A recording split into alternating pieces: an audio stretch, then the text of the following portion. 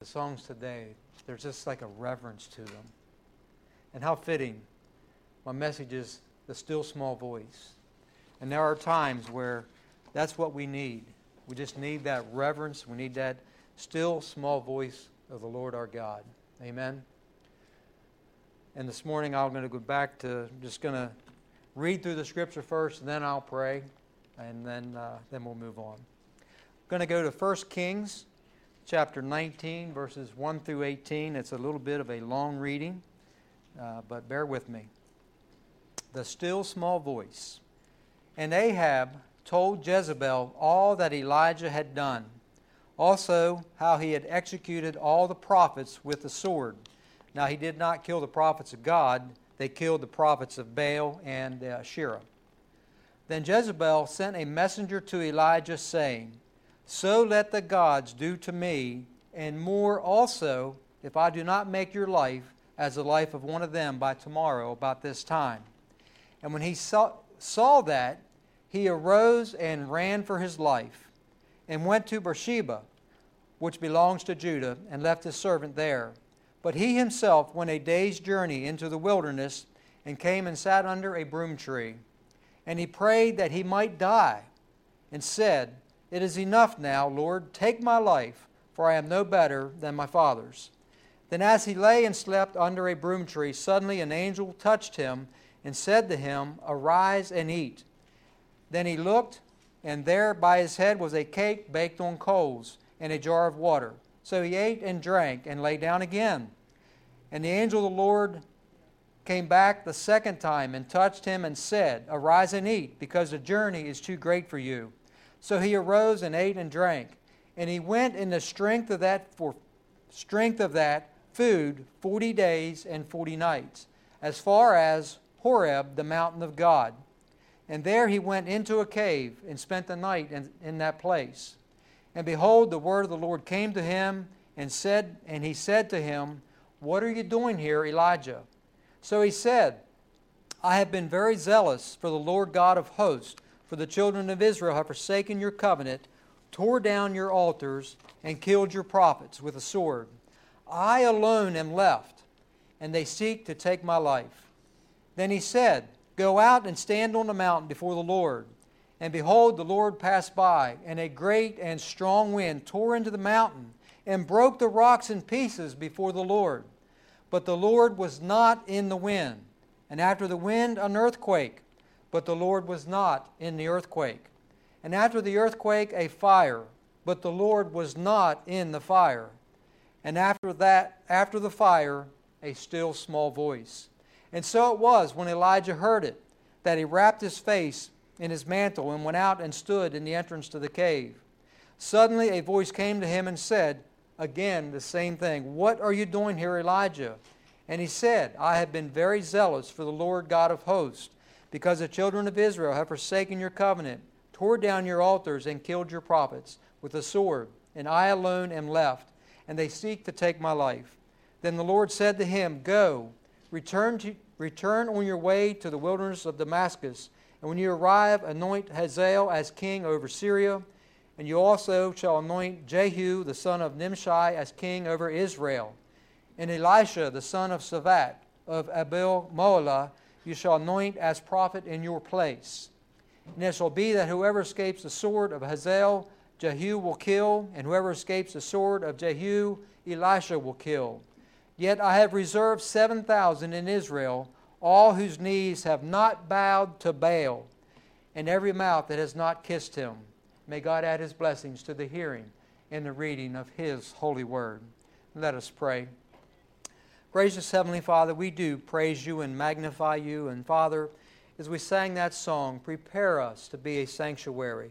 Father, I do pray that it's a process, that you would prepare our hearts, prepare our lives to be a sanctuary, Father, where you will dwell. Father, that we may be holy and righteous before you. And we know that that is only accomplished through the precious blood of Jesus Christ, your Son. And Father, I thank you for your word, and I just thank you that you do speak to us. And Father, I pray that you would help us to still our lives and to be able to hear your voice, Father, that we would heed what you say, Father, that we would heed your word, And I pray that every word spoken today would bring glory and honor to you, Father, for you are worthy. In Jesus' name, amen. I want to begin with twice Elijah says, they have killed your prophets. They've killed all your prophets, he's saying, but I alone am left. He's saying, I am the only one left, and they seek to take my life. But you know, we do not always know all that God is doing, do we? God is doing so much more than we ourselves know that He is doing. He says to him, I have reserved 7,000 in Israel that have not bowed their knee to Baal. So he's saying, I am doing more than you even can imagine what I am doing. That's how awesome and how mighty our God is.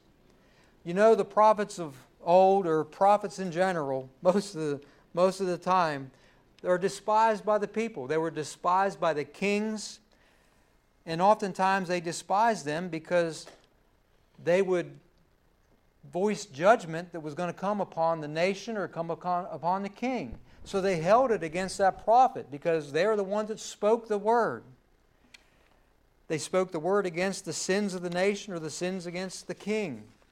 And in this case today, I'm going to have to back up and do a lot of bringing you up to how we get to the place that the scripture was about.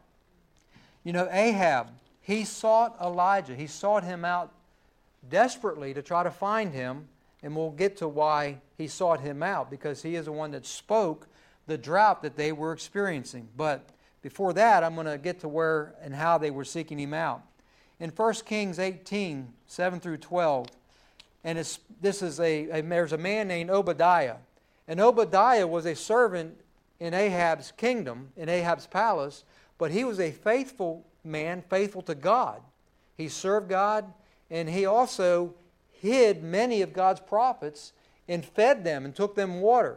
So he was used by God to preserve many other prophets, not besides Elijah. Beginning at verse 7. Now as Obadiah was on his way, suddenly Elijah met him. So remember, now you don't know this, but I'm going to get to all this, but Elijah was hiding after he voiced his judgment against the nation and against Ahab. So suddenly Elijah met him, and he recognized him, and he fell on his face and said, Is that you, my Lord, Elijah? And he answered him, It is I. Go and tell your master that Elijah is here. So he said, How have I sinned that you are delivering your servant into the hand of Ahab to kill me? As the Lord your God lives, there is no nation or kingdom where my master has not sent someone to hunt for you. And when they said that he is not here, he took an oath from the kingdom or nation that they could not find you. So he had sent people to search for Elijah all over the world to try to find him. And they had to make an oath that he is not here. We have searched every place we could possibly think he could be. We could not find him. That is how desperately Ahab was searching for Elijah. It says, And now you say, Go tell your master Elijah is here. And it shall come to pass as soon as I am going from you, that the Spirit of the Lord will carry you to a place that I do not know. So when I go and tell Ahab that he cannot find you, that he will kill me. That is how bad that Ahab wanted to find Elisha. You know, we've been talking a lot, some in Sabbath school, about how God has used ordinary people. God uses ordinary people to do extraordinary things, and some of these people were even sinners, right? Some of them were even sinners. Well, wait a minute. All of them were even sinners, right? I mean, we look at David, and look how God used David. Look at the Psalms. Look at Moses. I talked to Moses last week, right? Moses had an issue with anger. He struck the rock when he was told to speak to the rock, and did not enter into the promised land, was only able to see it from a distance. God uses ordinary people.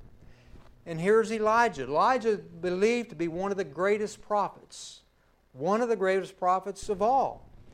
But yet he had his weaknesses, didn't he? He did have his weaknesses. But I want to look at his strengths. First, his number one strength was he said yes. When God called him to be a prophet, he said yes. Now that's not a fun ministry to be called into, Because, as I've already alluded to, sometimes you have to speak judgment against the nation. So you're not a very popular person. But he said yes. He says, I'm willing to be used by you, God.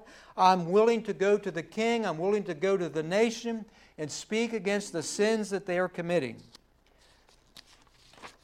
He was even willing to go to Ahab.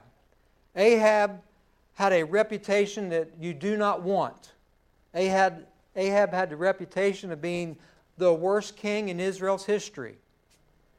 1 Kings 16, 30 through 33 says, Now Ahab, the son of Omri, did evil in the sight of the Lord, more than all who were before him. So he was more evil than all the kings that came before him.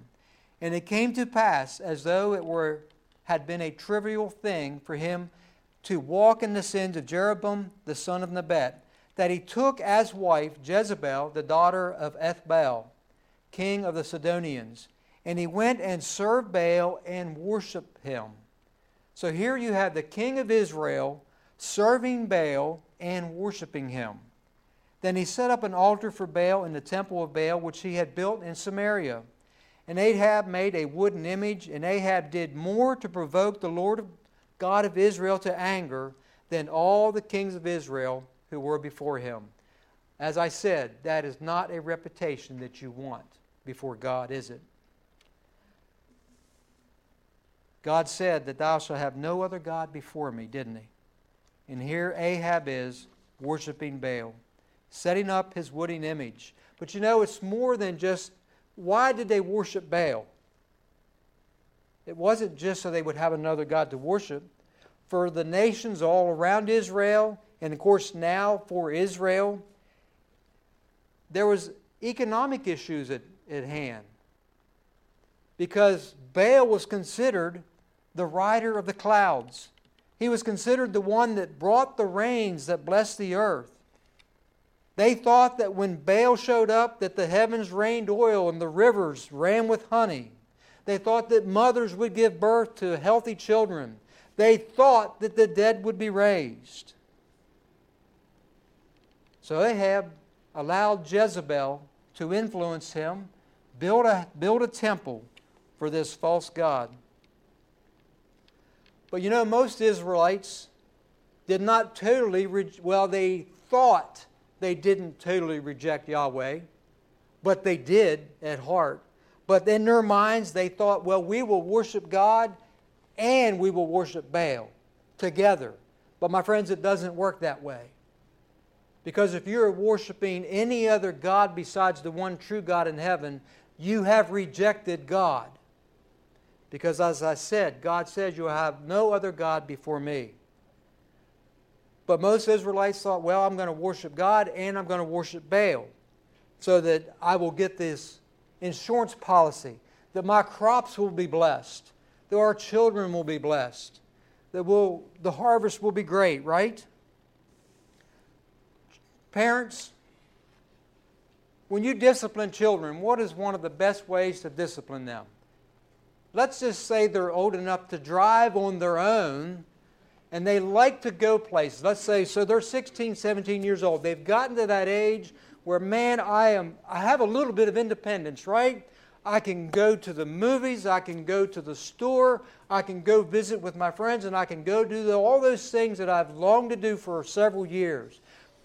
And you give them rules, but they break them rules. You know, we're supposed to be in by 10 o'clock. Well, they keep breaking that rule, and then they're not letting you know where they are. So if they have that privilege of driving, how are you going to discipline them when they break those rules? Okay, you are right on it today. You're going to take their keys away, right?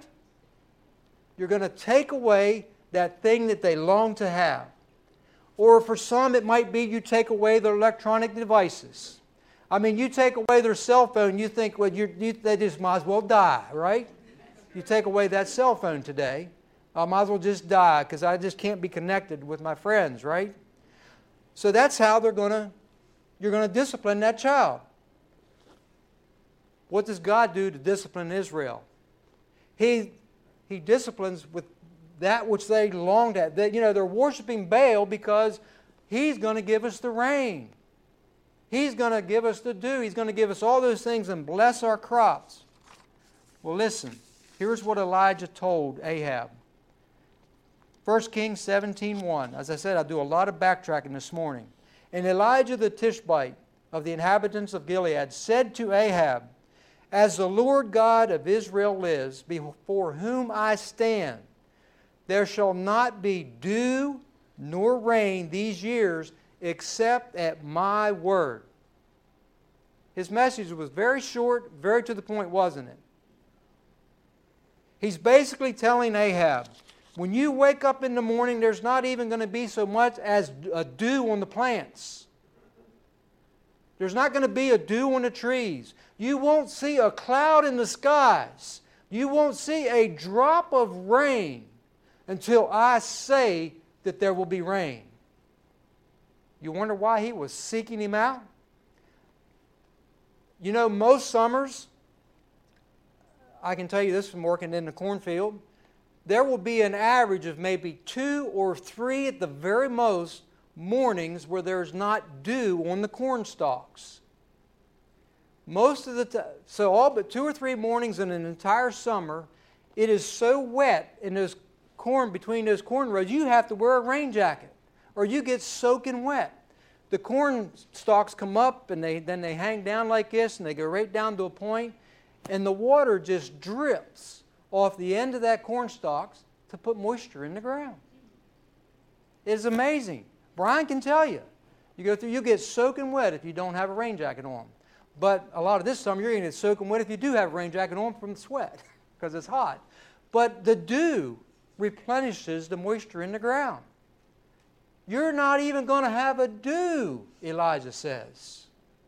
You imagine how dry that's going to get with not even a dew? I can tell you how dry it gets without rain after just a couple weeks. After a few weeks, it's really dry. After a month, if you didn't have irrigation, that corn stalks or that wheat or that whatever vegetable plants is going to start to wither up because it needs that moisture. It needs that rain. How fitting. How fitting that God will withhold the rain. He's showing Israel who's really God, who's really in control. Because He is the God that can send the rain or the God that can withhold the rain. So after Elijah delivers that message to Ahab, the Lord instructs him to get away, to go and hide. Go and hide because I know that He's going to search you out.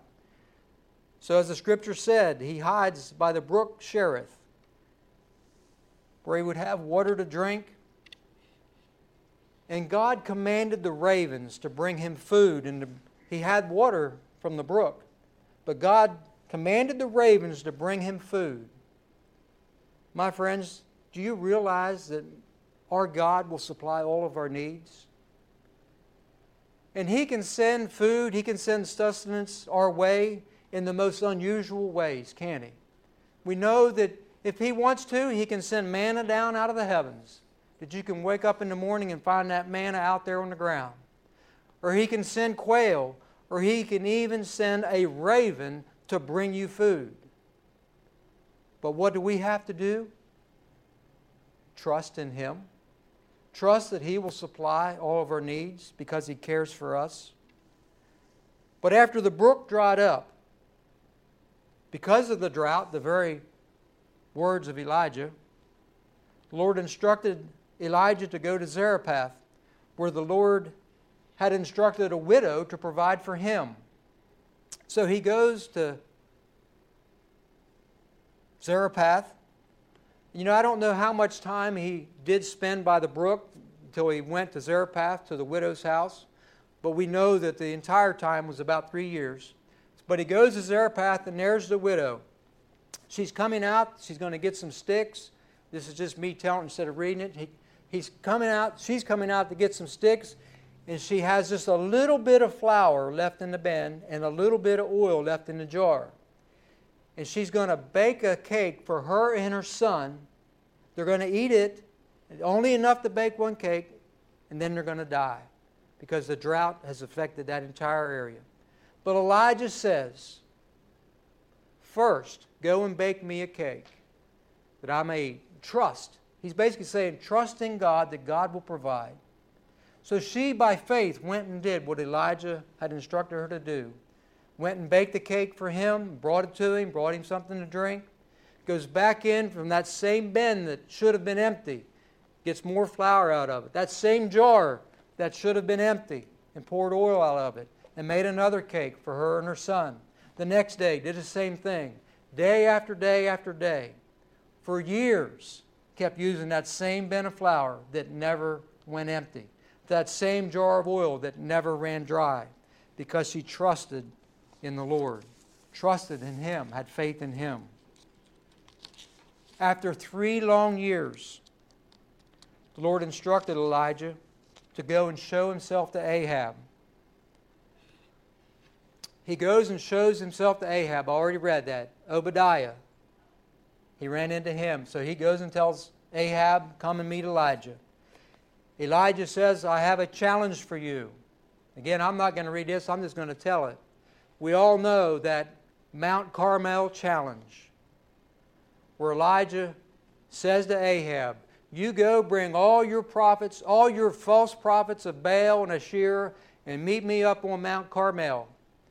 And I'm going to allow you to have your prophets to build an altar and place a sacrifice upon it and call upon your God. You call upon Baal and see if you can get him to send fire down out of heaven and consume that sacrifice. And then I will call on the one true God to call down fire out of heaven and consume that sacrifice. So the prophets of Baal built their altar. They cut their sacrifice and placed it upon the altar. And they cried out to their God all morning long, and nothing happened. No fire from heaven. And Elijah says, well, maybe your God's asleep. Maybe you need to cry a little louder. So they cried all the louder. Still nothing happened. Elijah says, maybe your God's on a journey. Cry all the louder. So they cut themselves. They threw themselves upon the altar until evening. Of course, we know that nothing happened. Elijah says, now it's my turn. So Elijah places a sacrifice upon the altar and has them pour water upon it. Let's soak it down. The water runs down over the sacrifice and fills the trough that they have dug around the altar. They poured water over it a second time and a third time. And then finally Elijah calls on the true God of heaven. And immediately God sends fire down out of heaven, consumes the sacrifice, licks up the water out of the trough, cleans it all up. Then Elijah says, get the prophets of Baal and Asherah and put them to death. Destroyed the prophets, the false prophets of Baal and Asherah. That is then the message that was taken by Ahab to Jezebel. Then Jezebel says, I will do unto you as you've done to them. And Elijah runs for his life. My friends, there's the part you see the weakness. You see the weakness. He runs. He was afraid.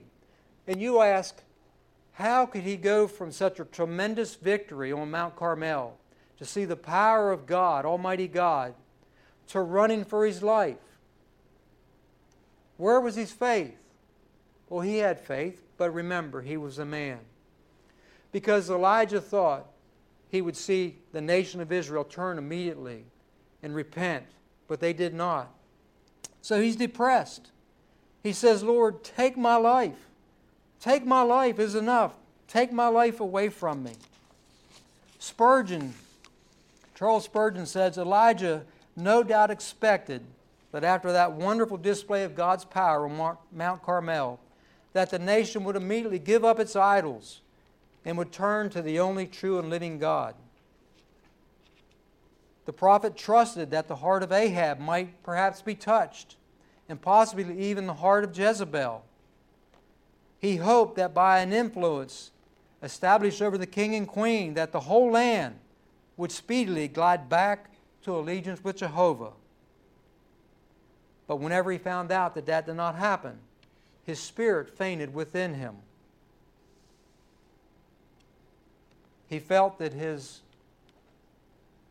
victory turned out to be a defeat. He thought that he was a failure. My friends, he was not. You know, last week I spoke of the connection between the mercy seat and Jesus Christ. Today I think there's an interesting connection between Elijah, Moses, and Jesus.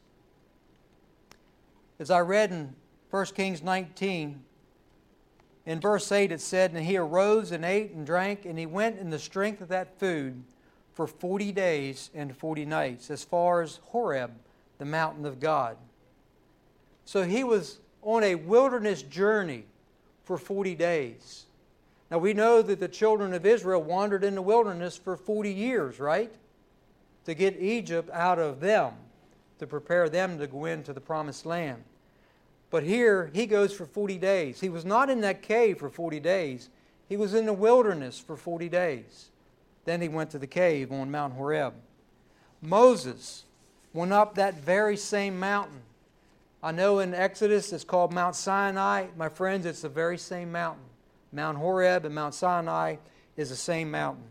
In Exodus 24, 16 through 18, it says, "Now the glory of the Lord rested on Mount Sinai, and the cloud covered it 6 days. And on the 7th day he called to Moses out of the midst of the cloud. The sight of the glory of the Lord was like a consuming fire on the top of the mountain in the eyes of the children of Israel. So Moses went into the midst of the cloud and went up into the mountain. And Moses was on the mountain for 40 days and 40 nights. There's another resemblance there. The mountain was like a consuming fire. There was a lot of rumbling, like the wind and the earthquake and the fire. But 40 days. And then Jesus, though not up on the mountain, he went through 40 days of fasting, the 40 days and the temptation. In Luke chapter 4, verses 1 and 2. "Then Jesus, being filled with the Holy Spirit, returned from the Jordan and was led by the Spirit into the wilderness, being tempted for 40 days by the devil.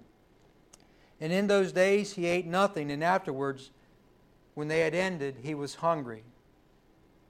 So my friends, Moses, Elijah, and Jesus. Let's turn to Matthew chapter 17, verses 1 through 3. "Now after 6 days, Jesus took Peter, James, and John, his brother, led them up on a high mountain by themselves. And he was transfigured before them. His face shone like the sun, and his clothes became as white as the light. And behold, Moses and Elijah appeared to them, talking with him." So there we have that connection, Moses, Elijah, and Jesus. Each of them having that 40-day experience. And then there they are together on the Mount of Transfiguration.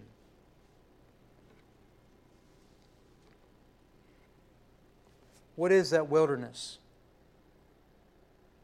What is not in the wilderness maybe is what I should ask. What is not out there in the wilderness? The distractions of the world. The things of the world are not out there to get our attention, to distract us away from God. That is what's not there in the wilderness.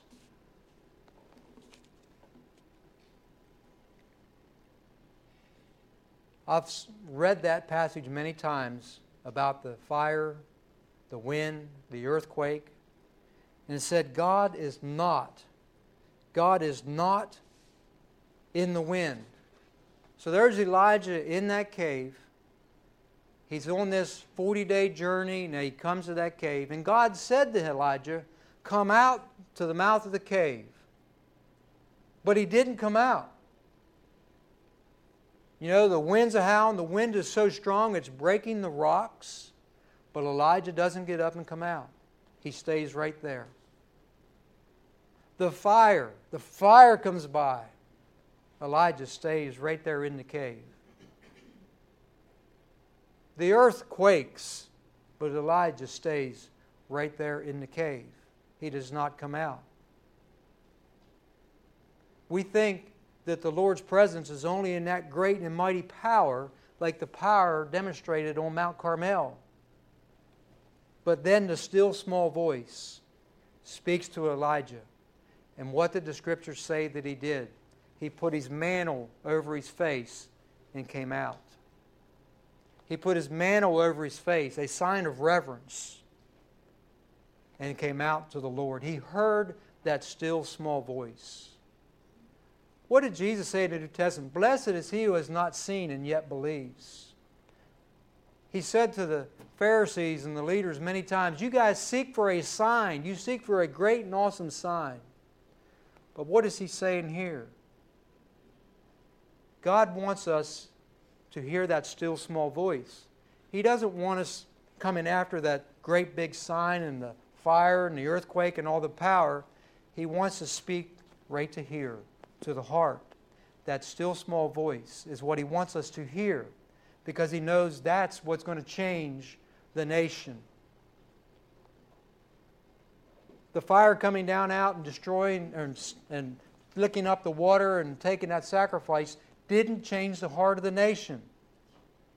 But that still small voice, when it speaks to the heart of the people, when they hear that still small voice, my friends, that is what can change a nation. That is what can change a person.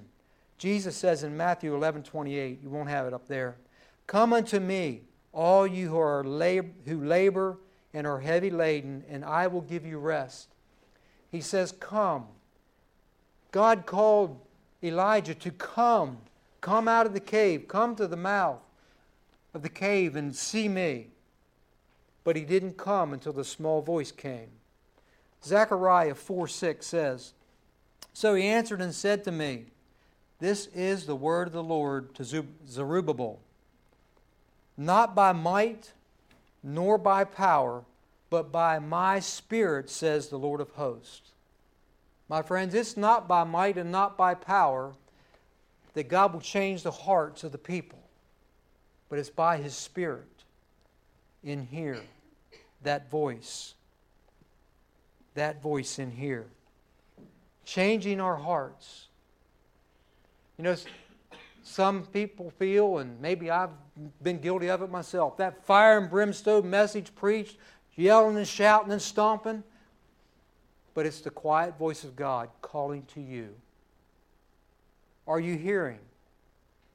Do you need that 40-day wilderness experience so that you can hear God? That's a good question, isn't it? Maybe we need to turn off some of the quaking. Maybe we need to turn off some of that wind, that loud wind that's howling in our lives. Maybe we need to turn off that fire that's distracting us so that we can hear God. You know, there's a lot of rumbling going on in our nation, isn't there? There's a lot of fires. There's a lot of rumbling between the peoples of this nation. There's a lot of shaking going on. But maybe we as a nation, maybe we need that 40-day wilderness experience as a nation.